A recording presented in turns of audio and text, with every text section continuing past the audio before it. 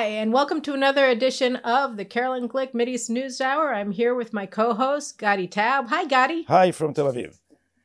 Hi, and so we're, guess what? It looks like all of our long discussions about Israel's political crisis that's been going on for more than 2 years may be coming to a close, except now we're going to be getting into a governance crisis because it looks like the way that it's going to come to the close is that we're going to have the most radical left-wing government we've ever seen. What do you think of that, Gadi? I think the downward turn began while counting the votes in America, or maybe while a virus leaked from a lab in China. It was like a domino, and things fell all over here. And I didn't dream that what happened in America would happen here. That the radical fringe would somehow be able to, how do you say in English, lemanef?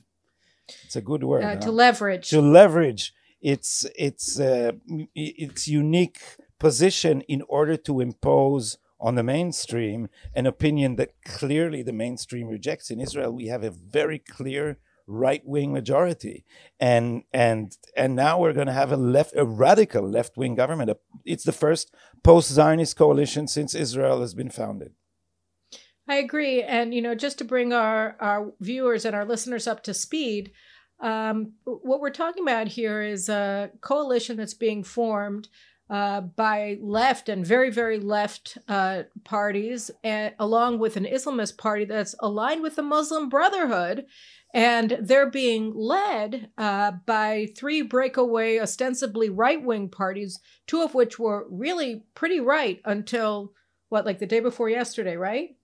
Yeah. The day before yesterday, when they just decided that they were just about done with ideology. One of them, Matan Kahana from the Yamina Party, which means rightward or to the right, just said now is the time to put ideology on hold. Right, because values, there's no reason to hold on to those values when they can just take a vacation and you can adopt other ones, like on a vacation. Gee, I think I'll be a leftist for the next 2 weeks while I'm in, Mexico, right? That's also a kind of mistake that's often imported from the United States, right? Because in America, there's also a strand in politics where supposedly pragmatism replaces ideology.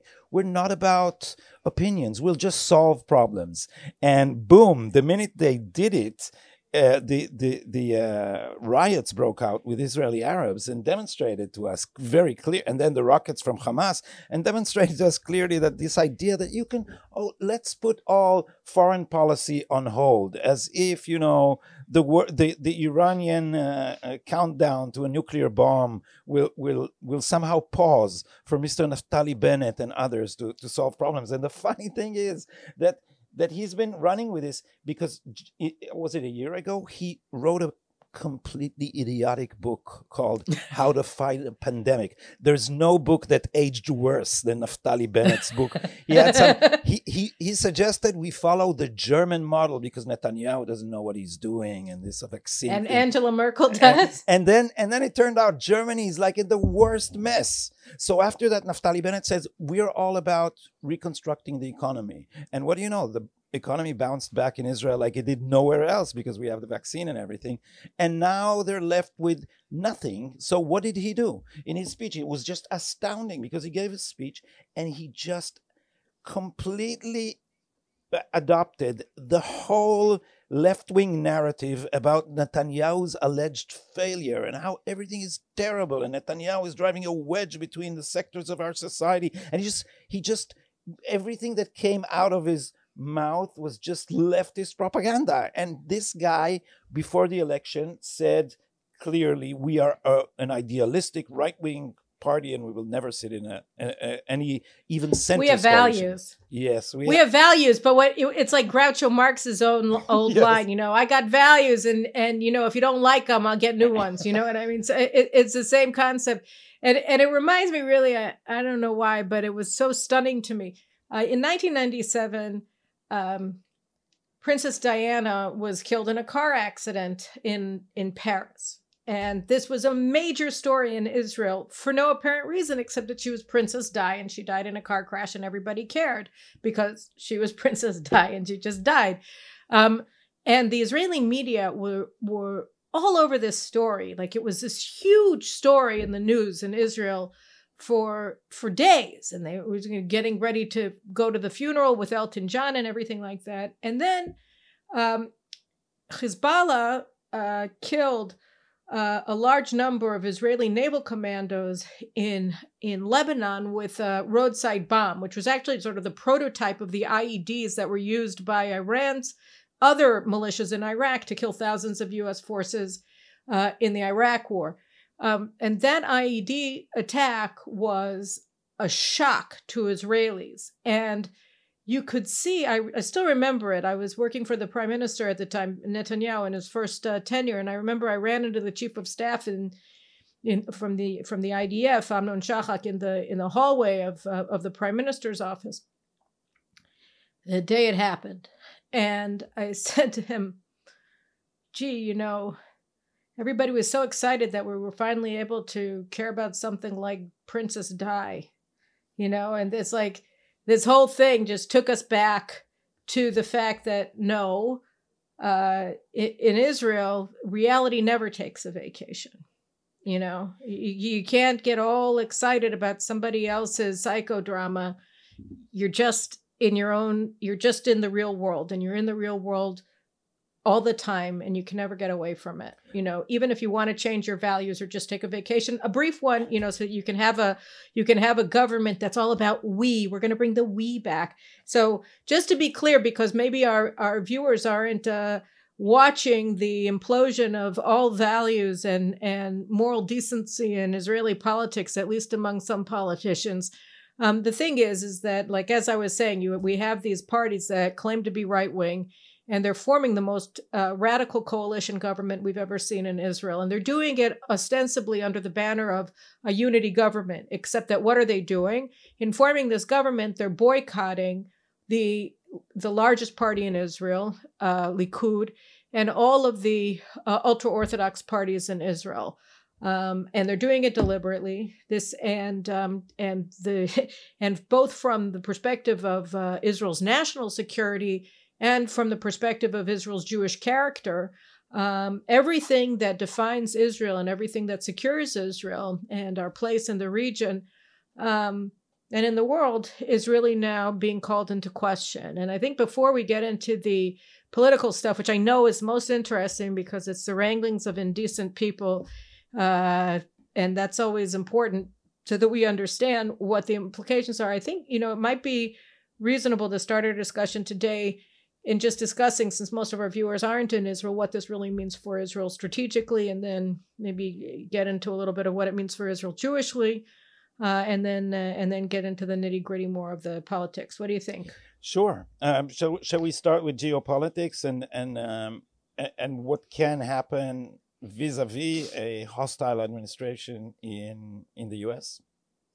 Sure. So I think, I wrote an article about it in Israel Hayom 2 days ago. And basically, if you just look at it from the perspective of the Biden administration, and Tom Friedman actually said this, I think yesterday, that this is the Israeli translation of the Biden administration. It's as if the Biden administration just had an Israeli doppelganger, and that was Naftali Bennett and all of his cronies and Yair Lapid. And they're going to be running the Israeli branch of the Biden administration. And the implications for that, first and foremost, just to make clear why what we're about to discuss is going to happen. In Israel, the decision-making body for national security issues is called the Security Cabinet. And it's comprised of some key members of the government. First of all, since we're a coalition government, all of our governments are coalitions of many parties. The head of each party that's a member to the coalition is a member of the National Security Cabinet. And in addition to them, if the defense minister isn't a head of party, then he is a member anyway, and the same with the justice minister. So those two, and the foreign minister. So those three ministers, if they're not the heads of coalition partners, they're in, and if they are, then they're in because they're the heads of coalition parties. And otherwise, just every single leader of a coalition party is in the National Security Cabinet. And so what that means is that the the security cabinet of the incoming government. Naftali Bennett, who's ostensibly a right winger, but basically is an Israeli never Trumper now, meaning he's just become an agent of the left. He says, well, I'm going to be prime minister, so it's all on me, except that's not true. He doesn't have decision-making powers. It's from the National Security Cabinet, and that's going to be dominated. There's going to be a very large majority to the left, the radical left, and I would assume from Mansour Abbas, the head of the Muslim Brotherhood Party, that's going to be a partner in this coalition. So that's the National Security Cabinet. And the implications are raft. I mean, we can start with Iran. You wanna take a go at it? Yeah, because we Mike Duran and I wrote a piece for Haaretz this week about the fact that Israelis are not waking up to what the Biden administration is up to, and what the Biden administration is up to is perpetuating the lie that the JCPOA is somehow a means to stop Iran or slow Iran on its race. That it's a non-proliferation agreement. Yeah, which it clearly isn't, because right. it's what we've learned since 2015 when it was put in place was that this was covered up by strict lies. And if you look at what, say, Obama himself said about it in unguarded moments, he said that some of the facilities there are clearly not for a peaceful nuclear program. So this has been a cover-up that supposedly blocked all paths that Iran had to the bomb, but actually not only opened the path, but also created a situation in which at the end of the agreement, which is just 9 years away, Iran's nuclear program, with all the military capabilities that they have been left free to develop under the radar, would just become not only legitimized, but sanctified by the international community through the Security Council. So now the Biden administration is talking about longer and stronger and all that, but this is again a cover-up, because they admit themselves that they're going to go back to the original JCPOA and then maybe they'll improve it. What do they mean improve it? Once you gave Iran all it wanted, it has and freed it from all the sanction, it has absolutely no incentive to put any new shackles on its own hands. It will never happen, let alone the fact that they are it's embarrassing to see, because they're just humiliating the Biden administration while they're shooting at American forces in Iraq. And it's like, I don't know if you have that in English, but in Israel, in Hebrew, we say that when someone spits on your head, you don't say it's raining. Well, they keep saying it's raining, and the whole world is watching, and so they're becoming more and more audacious. Now, the key element that we did not treat at length in our article, but I think should be elaborated here as well as in the Hebrew press, is that the Biden administration has long fingers into Israel's security establishment. Yeah. They have active agents there promoting the narrative. So when Ben Rhodes is talking about weaving the narrative back in Washington, they have means and mouthpieces here through Dan Shapiro is still here, and all this, and there are think tanks and all this who they softly hug select members of the Israeli security establishment whose job is to sedate Israel and stop us from seeing what is taking place. And now Yair Lapid and Naftali Bennett, who are going to be the twin heads of this government, are part and part. Their security views, they don't have independent security views. They eat from the hands of these people who are mouthpieces of Biden's administration. So right. The difficult thing Israel has to do now, America is our strategic partner, but we have to tell him, as Netanyahu clearly and boldly did, there is a limit to which Israel would not acquiesce to, and this JCPOA is, we will not respect it. We will have no one like Netanyahu to do this. So while we're bickering about coalitions and who will get which portfolio, we are going to lose the race to Iranian hegemony in the region. So it's frightening. It is terrifying, and it is a direct consequence of what's happening right now. You're absolutely right. One of the reasons that I've long called for Israel to end our practice of receiving military aid from the United States is precisely because of the long arms that you were describing inside of the Israeli security establishment, and just to give our viewers a sense of what we're talking about, because in a way, when you say things like that, it sounds like a conspiracy theory, but it's not. In 2014, when John Kerry and Martin Indyk were trying to push Israel to agree to a peace deal with the Palestinians that was going to render Israel indefensible in terms of both our eastern border with the Jordan Valley, and also in terms of the land that we were going to maintain control of in the interior of Judea and Samaria. What Martin Indyk did was he put together and paid a team of retired Israeli generals to serve as mouthpieces for him. So we had, and they still work for them, and they still receive money from American donors who also support Martin Indyk and the Brookings Institute. And so when we're talking about something like this, I mean, this has already happened. That the use of retired Israeli generals by hostile American administrations has already been done it right out in the open. And so this is not conjecture. This is not the suspicious broodings of two angry right-wingers who are seeing that our government is being stolen out from under us by usurpers. This is just a fact. And these people will be predominant in the Lapid-Bennett government. And so that's one area where, that's obviously the largest area that we have to be alarmed by. There are other areas that we have to be alarmed by as well, because when the collapse of Israel on holding the line on Iran is going to lead directly to the collapse of the Abraham Accords, right? Because the Abraham Accords themselves are predicated on the faith that the Sunni Gulf states that are equally threatened by Iran, and from their perspective, from its hegemonic designs on the region, just as from our perspective, it's from the nuclear program, as well as the hegemony. And so the Abraham Accords are sort of the face of an operational alliance that Netanyahu struck with the UAE and the Saudis and the Egyptians in the face of the Obama administration's attempts or initial steps towards realigning the United States away from all of us and towards the Muslim Brotherhood and Iran.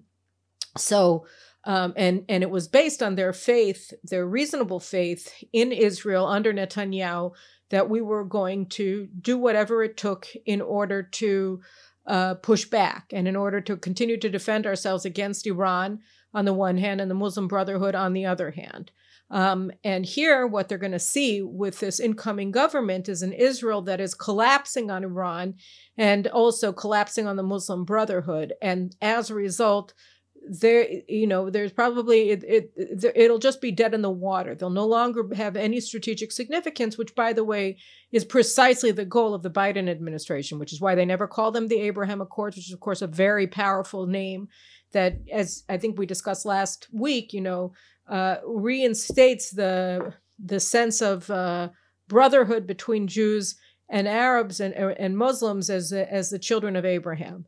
And so they've been denuding it of its emotional and its sort of philosophical meaning, and now by having an appliant and compliant Israeli government that follows the lead of the Biden administration, they're also going to denude those accords of any strategic impact or importance, and as a result, are likely going to end them altogether. Maybe we should, because I speak with people about this, and they say, "Oh, come on! If Iran will have the bomb, it would not use it on Israel." They say they will use it; they would not use it in Israel, and this is a misstatement of what the problem is. Because I don't think Iran is going to use nuclear weapons against Israel. That would be suicidal. But it will have a nuclear umbrella for its conventional plans. And what is coming to pass now is, look, Iraq is on the verge of collapsing, because now that America has turned its back on Iraq and is smiling on Iran, the Iranian proxies in Iraq are going to, one way or another, are going to overtake that country. And then look what we have. We have Iraq. We have the flimsy, unstable Hashemite kingdom in the middle, which is very small, very poor. We have Syria that has already collapsed and is infested with Iranian forces. And we have Lebanon. And then we have Turkey with the Muslim Brotherhood again. So what kind of Middle East is Israel going to be in? Because this is how they work. And don't forget Egypt, right? I mean, Yeah. Egypt already had one Muslim Brotherhood government. And you know, the idea that Sisi and the generals are going to be able to hold the line if, you know, Saudi Arabia and the UAE start coming under Iran's sway because they don't have any other option because of the American betrayal and because of Israel's, you know, abandonment of the fight with this government, then you're going to see some significant threats as well to Egypt, which means also obviously shipping in the Suez Canal. So yeah, I think, you know, you're talking about pacification of the Sunnis at best, and yeah, these are going to have real world implications. You know, I would, far be it from me to discount the possibility of Iran using nuclear weapons against Israel. They've certainly pledged to, and I believe that the Iranians should be taken at their word, at least from a strategic perspective. And I think that it's malpractice, it's criminal malpractice not to, and to believe instead the nonsense being spewed by the likes of, you know, Tony Blinken and Joe Biden about longer and stronger deals that will never happen. So I think, you know, we're walking into, it's not even really a trap, because, you know, we're walking into a box that has warning lights all over it saying do not enter, and we're walking in. And so, you know, I think that this is going to be a real problem. And, you know, how do we stand up to this? You know, that's going to be the challenge of our times, but it'll be an uphill battle, because it's very, very difficult as a practical matter to get anywhere when you don't have any power. And, you know, it may be as well that the internal inconsistencies or contradictions of this government that's about to be formed will be such that it'll fall. There are other aspects to it that may happen as well, which is that, I mean, I'm getting ahead of us. We'll get to that in a second. But the other aspect of it that I wanted to discuss really was the Muslim Brotherhood, and specifically Hamas, because, you know, we just finished an 11-day war. We were forced to accept a ceasefire by the Americans. And I think here, you know, when we're looking at, we discussed it last week about how all of the claims of reconstruction is really just rearming Hamas, and how Hadi Amar, the Assistant Secretary of State for Israel and the Palestinians, wants Israel to drop all limitations on imports into Gaza and basically just let Hamas, you know, have its way in terms of weapons development, all, of course, under the headline of humanitarian aid. And so when we look at that, we have to realize that this government, I mean, the dominance of far left-wing parties in this government renders it effectively impossible to imagine that Israel is going to even try to defy international pressure to open up Gaza. And that is going to transform Gaza itself into a much more significant strategic threat to Israel. And so that, you know, obviously is going to be a nightmare. And we haven't even begun to discuss Lebanon, which already is a threat 3 or 4 times greater than the one posed by Hamas and its missiles and rockets and mortars from Gaza. Just in terms of its firepower that's being trained on Israel, you know, with over 150,000 missiles being trained on Israel, and attack drones and all sorts of other advanced weapon capabilities, intelligence capabilities, signals capabilities, and forces, of course, that are battle hardened after fighting in Syria and Iraq for the past decade. And probably this is the model that Iran is going to follow with its Shiite proxies. So that Israel has been reportedly, has been harassing Iranian forces in Syria and preventing them from entrenching in Syria, as they had in Lebanon, where they built this huge arsenal you mentioned of rockets. But if Iran has its way, there will be, and if the Biden administration manages to stop us from attacking in Syria, then we will have another Hezbollah in Syria. And imagine if Iraq falls to the Sunnis, to the Shiites, then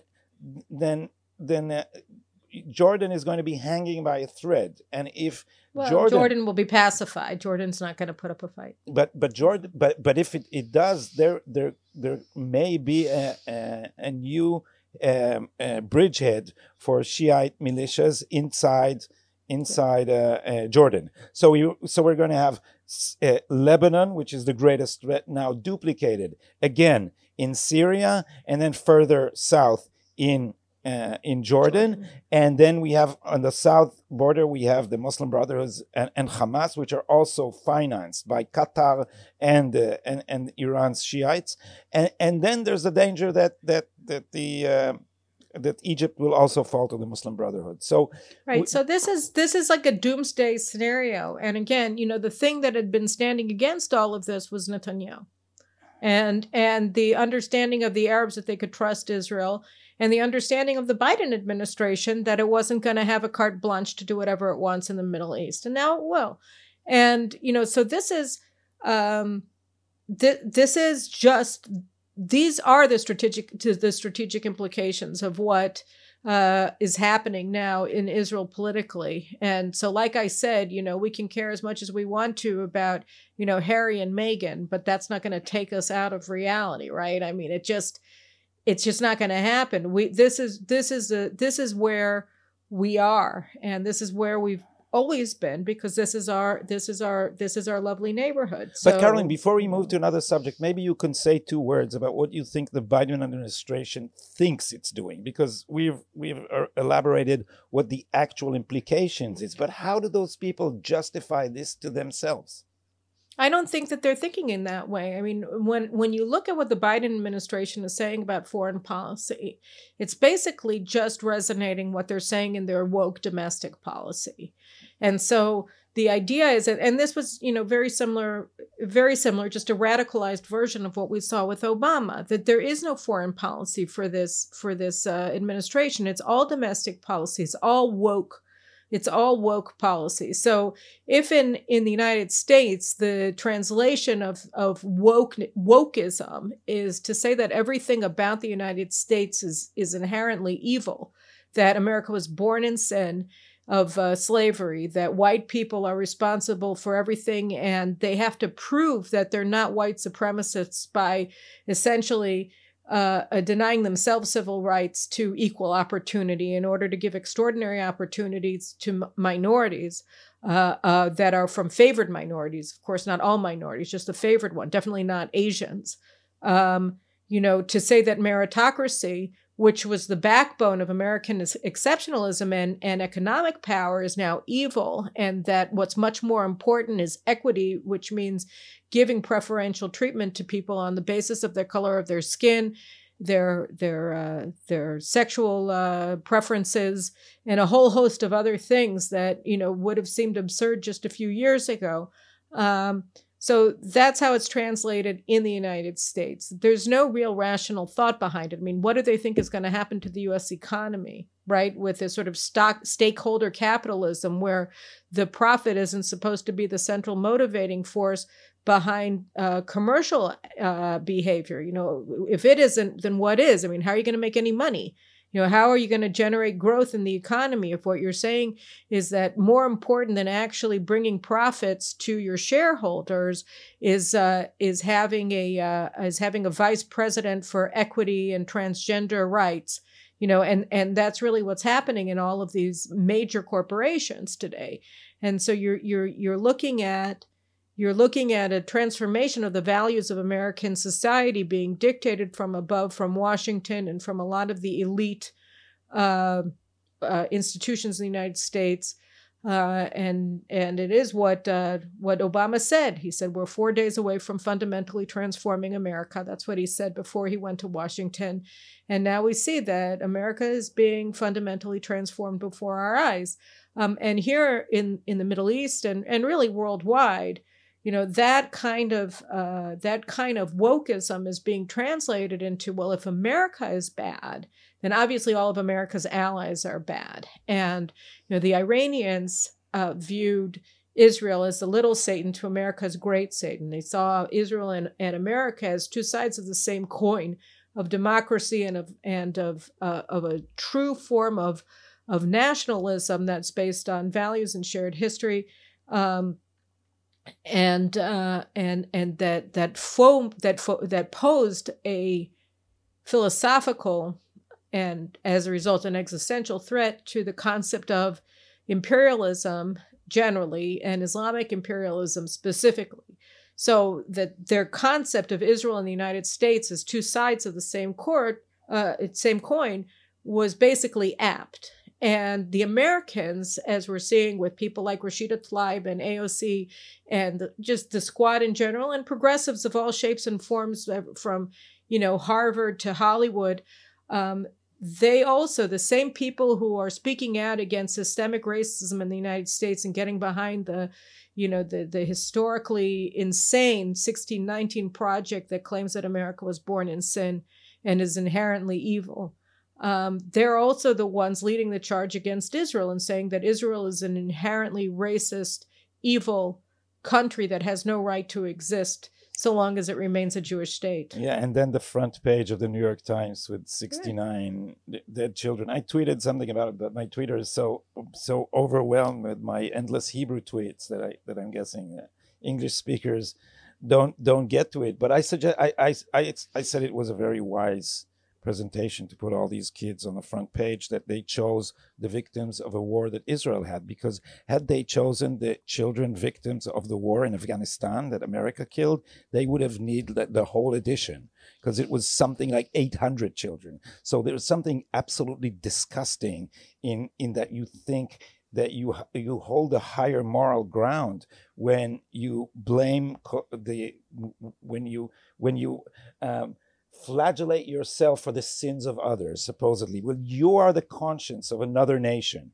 when clearly they have been, their coverage of this has been at the level of John Oliver stupidity, in which counting bodies is somehow supposed to determine who is right. By this calculation, there were more Germans than Americans killed in World War II. So by this there logic, were more Germans than Jews killed. I mean, there were 7 million Germans killed in World War II. So obviously the Germans had the higher moral ground. The Nazis, they were the victims. They were the victims, and the Jews were the aggressors, because only 6 million Jews were killed.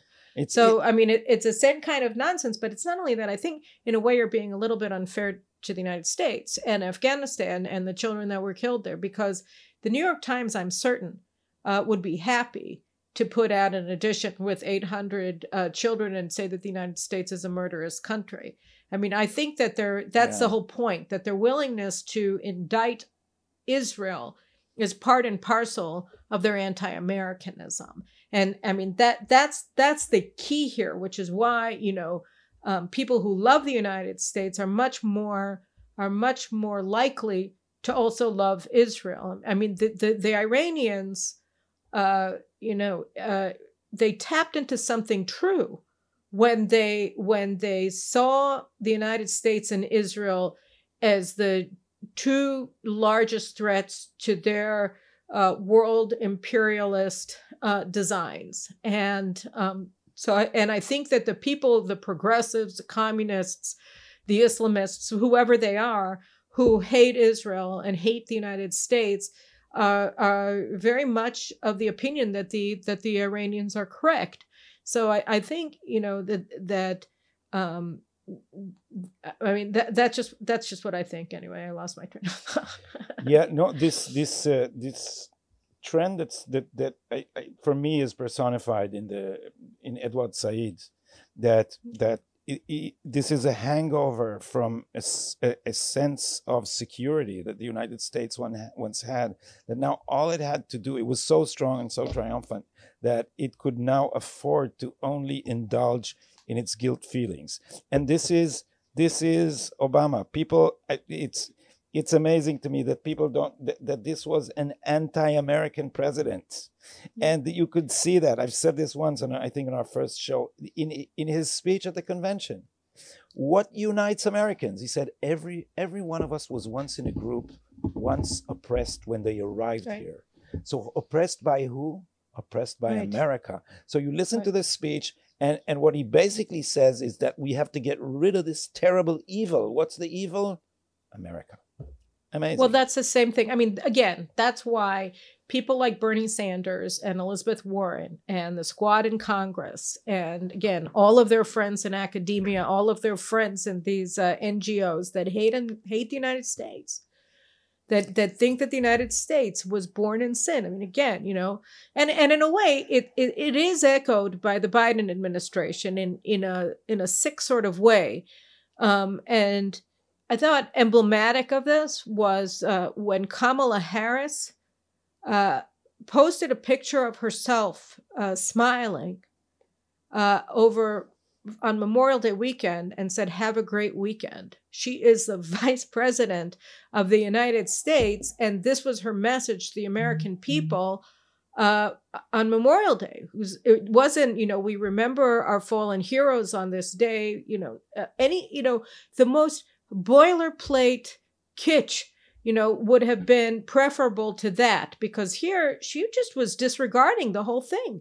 And the fact that, you know, she didn't have one person in her office who might have, you know, intervened and said, gee, you know, Madam Vice President, there are things other than shopping that people do on Memorial Day weekend. Some of them actually go to military cemeteries and pay their respect to Americans. Maybe we should think about, you know, changing the picture from you to, you know, Arlington Cemetery. Maybe, I mean, just think about it. Just suggesting, but you get the sense that nobody was there to do that, because that's not the nature of this party. And I think, you know, maybe we should scale back, come back closer to home, because what we've just done is scared the bejesus out of all of our listeners and our viewers, right? In explaining the implications of what's happening. So let's just talk a little bit maybe about all of these wonderful people, and, you know, we can play out some scenarios of what, you know, is likely to happen in the next week and in the next couple of months. I thought we were going to devote the last part of the show to Princess Di. But she died in 1997. No news. What a shame. But, you know, Harry and Meghan, you know, they're there's the topic for you. I understand that Harry is now on a jihad against free speech and the First Amendment as a new resident in the United States. He thinks this whole Constitution thing is way overblown. But no, having made that important segue to that important person, you know, in all of our lives. Yeah, so let's talk about let's talk a little bit. Well, okay, actually, there was one more thing that I wanted to put into the issues of this horrible government that's coming in, which is their impact on Israel's Judaism. You know, we had a really interesting bill put forward by one of the leaders of the Meretz Party, which is a post-Jewish, post-Zionist party that's going to be a member of the coalition, Tamar Zandberg. And what she said was that she wanted to pass a law criminalizing, what would you call it? You know, we have these phylacteries. They're, I think the word, it's the word I always struggle with pronouncing, but I can recognize in print. It's proselytizing. Yeah, proselytizing. But you're not allowed to do any missionizing to Jewish people. In Israel, so you're not allowed to. I think it referred to underage, right? You cannot preach Judaism to underage people. The solicitation to religious ritual, as if it's prostitution, you know, or drug use. Here, kid, you know, have some crack, you get 3 months. Here, kid, would you like to pray? Here, you know, kid, you want some tefillin? I have a really you want to put on some tefillin. You want to lay some.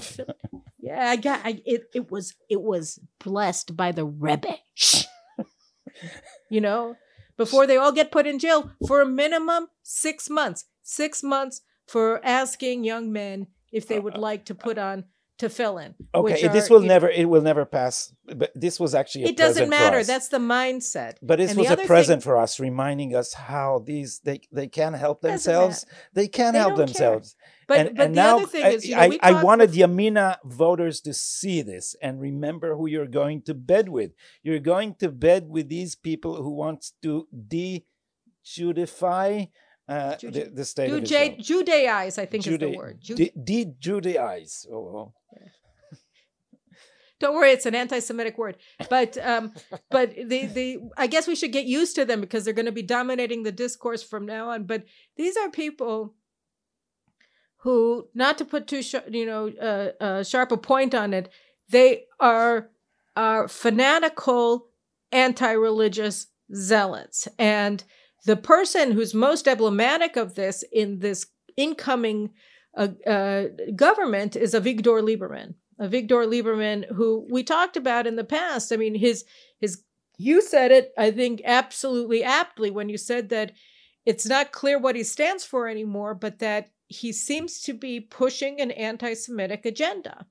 And before you jump in and talk about it, I just want our viewers to get this little tidbit of fun news.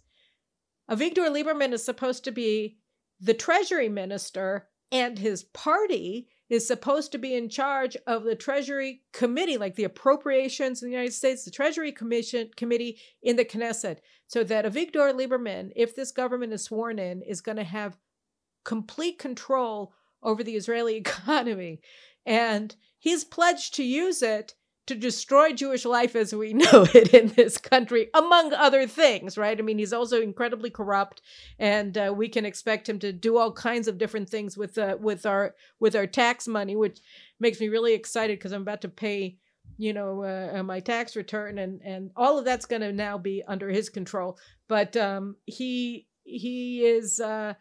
is going to be in charge of the national purse, and that's going to have profound implications for religious institutions in this country that are now funded by the state. And also, they're demanding in their coalition negotiations to also, the same party, Avigdor Lieberman's party, to also have control about the parliamentary committee overseeing the budget. So they're going to be in complete control of this from the executive and the legislative branches combined. It's going to be wonderful. I just tweeted a joke, if I may quote myself, saying that he says he's going to take all the transfer payment that the Haredim are going to get, but his daughter is famous for receiving inordinate sums from Martin Schlaff, the Austrian billionaire with whom he was in cahoots, and so my not very funny tweet was that how would it balance? So is what his daughter going to get now more than what the Haredim sector has been getting? Because he's really, I heard Guy Rolnick from the left, this is from the radical left, it's the market, Haaretz people saying that Avigdor Lieberman is the most corrupt political operator in Israel since he could remember, which he said is 30 years. So this is really scary, and people and Lieberman's persecution was stopped by a prosecution was stopped by the Yoetz Mishpati LaMemshala. Is that the Attorney General? It's the Attorney General, but also the legal advisor to the government.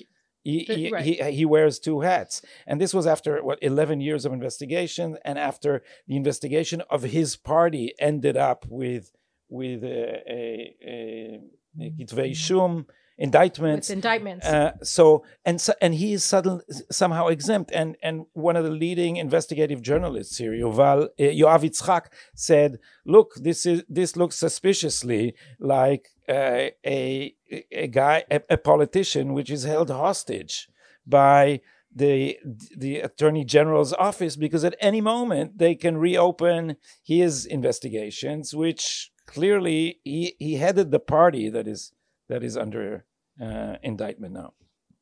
I think we should talk a little bit about that. what this means for the legal fraternity.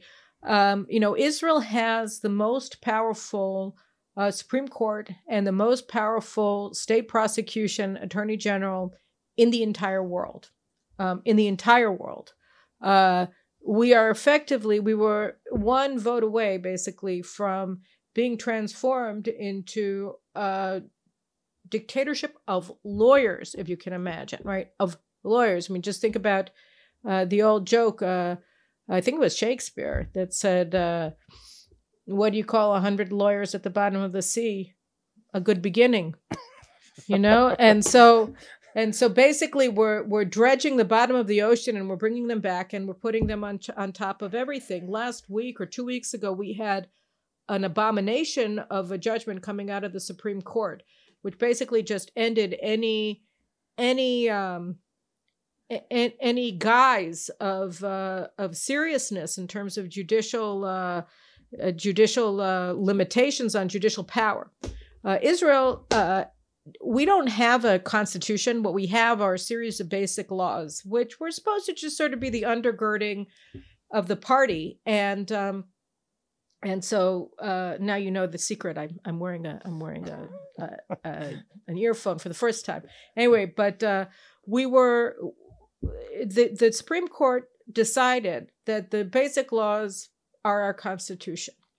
And then they interpreted one of the basic laws that was passed by just sort of a sleepy-eyed Knesset that never knew what they were doing in 1992. A quarter of the members of the Knesset voted for it. Yeah, and it was a small majority over the number that didn't vote for it. I mean, people just weren't aware of what they were doing. It's called human dignity, the basic law.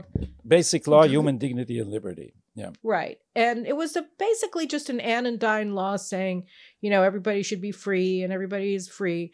And what happened was that the president of the Supreme Court, a man named Aaron Barak, he interpreted that as giving the Supreme Court the power to abrogate laws of the Knesset based upon his interpretation of what human dignity and human liberty meant. So he gets to decide if there's any abrogation based on that. And then he did other things, like he decided that everything is justiciable, and he lowered all standards of standing so that anybody could petition the Supreme Court on anything that they wanted, even though they weren't remotely affected on a personal level by the issue at hand. So he opened the floodgates for the radical left to begin petitioning the Supreme Court to legislate policies from the bench.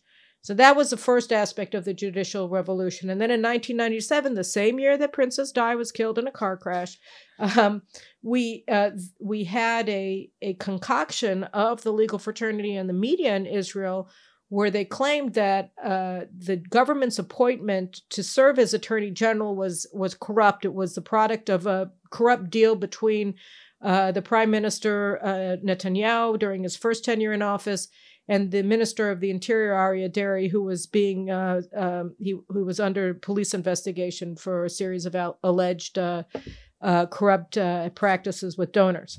And so they said that this was a criminal appointment. It worked out that there was no truth whatsoever to the allegations. Of course, this all came out retroactively, in passing. But by pushing this conspiracy theory that it was an attorney general in exchange for a yes vote on a deal that the government was negotiating with the Palestinians from this party, and an end to the criminal investigation of this minister, which, again, none of this was true. They were able to seize control over the appointment of the attorney general from the government. So the government, obviously, its attorney general serves at the government's pleasure. But in Israel, since 1997, that has not been the case. In order to be appointed attorney general by the government, first, every candidate for attorney general has to pass through an appointments committee, which is led by none other than a Supreme Court justice. So, and it's sort of like the Ayatollahs in Iran. They're going to have presidential elections next month, and the only people who are allowed to run for president in Iran are people who have received the approval of the Ayatollahs. And so in the coming elections, I think they're next month, The only people who are going to be running are 6 candidates, every single one of them a greater fanatic than the next. So, so here, on the other hand, we have an appointments committee that's controlled by the judiciary. So they are the ones who get to decide who is eligible to serve as the attorney general. And the attorney general, as a result, effectively reports to them. The government is a rubber stamp for this committee, which will put forth, 1 or 2 candidates for the government to approve.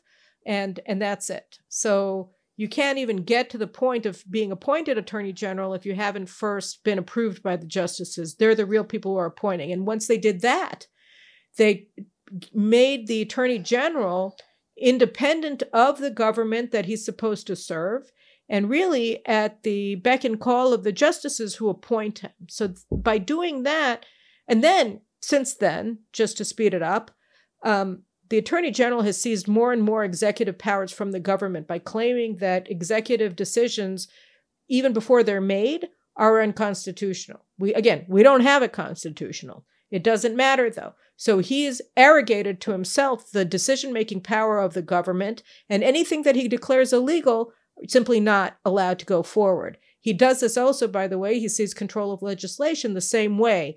When we have a government ministers committee on legislation, which is essentially the only way that laws are passed in Israel, because you have a parliamentary democracy. And so the government is generally the side that has the majority in parliament, in the Knesset. So the ministerial committee on legislation is really the primary lawmaking body of Israel, as strange as this may seem to anybody, not just to foreigners, to Israelis as well. But once that but since the attorney general is now in charge of the legality of all government measures, he's also in charge of which bills get to be put forward in the Knesset. So essentially this two-headed monster of the Supreme Court justices on the one hand and the attorney general on the other now have seized all this government functioning. Now, what was interesting, this was all based upon an interpretation of a basic law. So what they were, that interpretation was saying, the Knesset passed this law. Our interpretation of this law gives us the right. Judicial review. Yeah.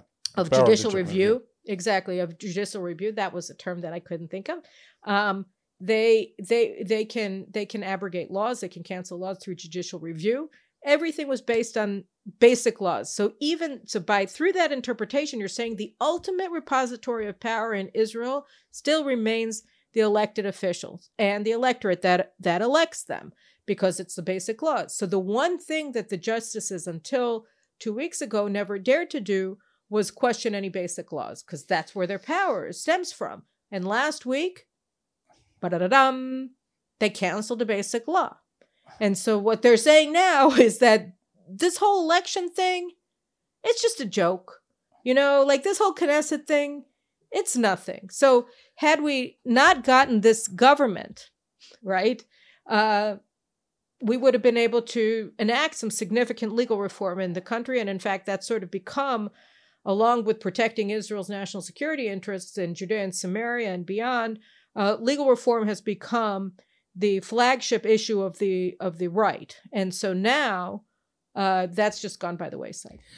Just 2 quick comments for our viewers and listeners outside Israel is that if you're an American and you want to imagine this, so imagine there is the Warren Court, and that Earl Warren has got hold of the appointments to his own court because they have a veto over their own appointments. So they've just cloned Aaron Barak, which is our Earl Warren, or not to say John Marshall, and they've just cloned it. And these are the Meretz people. This is the extreme left wing of our politics, or of our political spectrum, is now in control of the court. Now the court has usurped every single action of government. It instituted itself as government power, as the arbiter of every government decision, from legislation to administrative action. And so it's now sort of an government overseer, and there are no checks and no balances against it in Israel's in Israel's constitutional structure. Now, it's true that now they've really struck against the basic law, but they've been maneuvering to do it for a while now, because the action that the right took against the way that the court has been using this basic law of human liberty and dignity and liberty, is that they have been using it to chip away at the national character of the state. And so the right reacted by a basic law, calling basic law national identity of the state. It's not the exact translation. The nation state law. Israel is the nation state of the Jewish people. Exactly. So the law is, so a basic law now supposedly guarantees Israel's character as a Jewish nation state. And what they did under the current Chief Justice Esther Chayut is that they accepted for deliberation appeals against basic law Israel, the nation state of the Jewish people. So they've already signaled that they don't think that this is out of their reach, and this is in front of a panel of 11 judges out of 15, which means she is readying herself for a momentous decision. So they have been chipping, and now they have a new theory that the actual normative authority over in terms of judicial review is not the basic law, but עקרונות היסוד של השיטה, the principle, the foundational principles of the method, which makes no of sense. The system, but of the system, right, because this is why your Iranian, this is why your Iranian analogy is so great, because it's like the Iranian mullahs. What are the base foundational principles? Nobody knows them. They're not written anywhere. It's not Jefferson's Declaration of Independence, not Israel's Declaration of Independence. This is something only professional, cloaked religious judges, I'm making an analogy. Pagan, fanatical pagans from our judicial pantheon of Olympus. Their religion is the religion of law, and only they are interpreting the Luchot HaBrit, the Ten Commandments. The 10 Commandments of the foundational principles of the system. They will tell us what it is. What it means is the judiciary has usurped the power to write our constitution. No less than that. Imagine that. It's unbelievable and unprecedented, and no serious democracy ever attempted such a wild oligarchy system of government.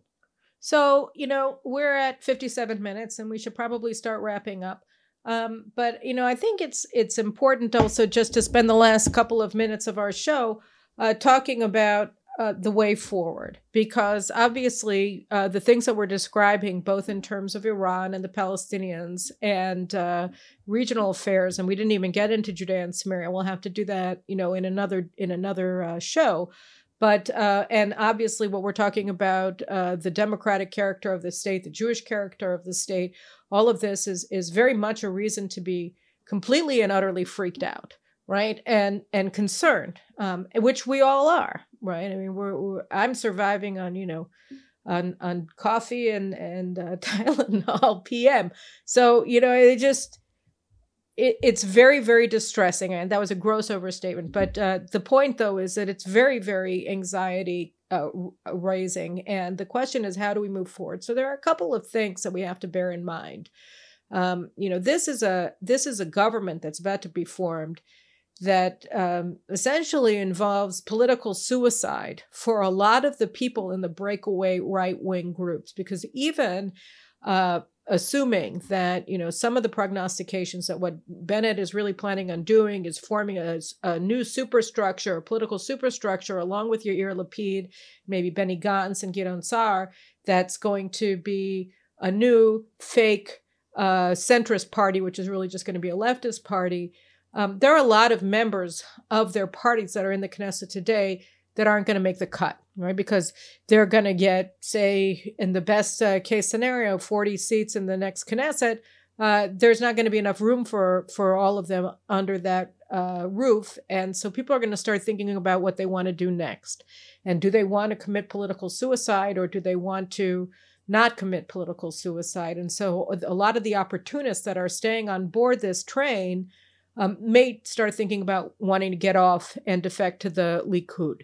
or another party, or form separate parties so that they can run under right-wing awnings in the next elections. That's one aspect of it. Another aspect to it is that Yair Lapid, who's the head of the Yesh Atid party, which is a fake centrist party that's actually just a leftist party, largely controlled by the Biden administration. He's going to have all the power in this government. He has the largest faction by far in the incoming government. And, it's reasonable to think that while he's happy to use Naftali Bennett, who's supposed to be the prime minister with only 6 members in his faction, to Yair Lapid's, what does he have, 20? That he's not actually going to want to keep this up for much longer. They're about to pass a law that bars Netanyahu from serving again as prime minister by saying that people cannot serve for more than 2 terms as prime minister. Netanyahu has already served for 4, and therefore they're going to bar him from running. And I think that, one of the main drivers of all of this for Yair Lapid is simply to get Netanyahu out of politics. So if they pass that law, there's a very good chance that he's just going to want to bring down this government and go to elections because he'll think that he can win running against a shattered Likud after Netanyahu is ousted and barred from running again. And so that's another thing that, there are reasons to believe, for one reason or another, that this government is not going to be long-lived. And in a way, the safest thing for Israel is if we could get a small taste of what awaits us early on, so that when elections are called, Israelis understand just how dangerous this is, and then we're able to get a clear majority for the right. But it's all been an uphill battle because there are so many entrenched political forces and cultural forces and forces in the media that are trying to undermine the will of the voters. And they've been active and open and in our face every day for the past, 2.5 years since the first elections were called out of the last 4. That it's, as with all things, freedom is not free. And it's going to be a very hard path to rebuilding what is about to be lost. But I think we're all in for the long haul. And I hope you'll be staying with us for the long haul as we take you on this miserable journey. And hopefully it won't be Sisyphean, but we'll actually reach the very top of the mountain and restore sanity to this country.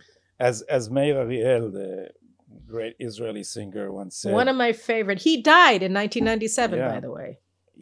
But he had a very famous song. We survived Pharaoh. We'll survive this too.